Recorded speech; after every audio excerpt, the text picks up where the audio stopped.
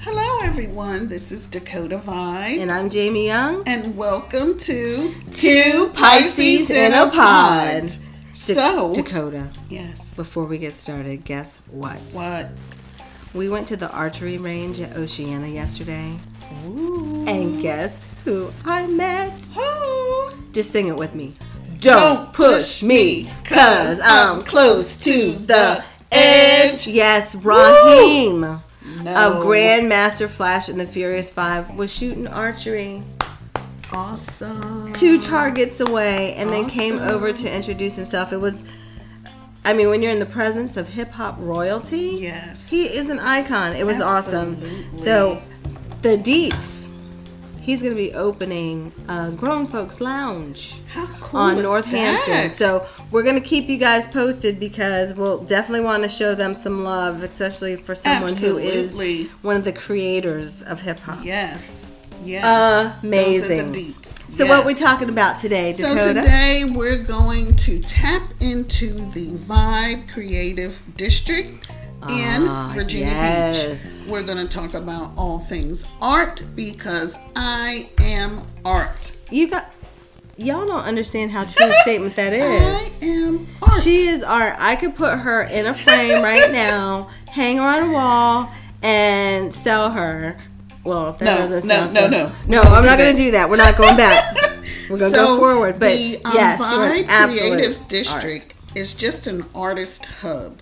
I remember last year, it was my first time going there, and specifically for Something in the Water 2019. I went down to check out some of the art murals, some of the wall art, and I'm telling you, these people really shared their passion for creativity. That's I incredible. loved it, and I'm so excited to go back in 2020 to Something in the Water and check out that Vibe Creative District art wall. It's amazing. Let me tell you, a lot of times people think the oceanfront is just for going to the beach or surfing or, just kind of walking the strip, but there is some incredible art.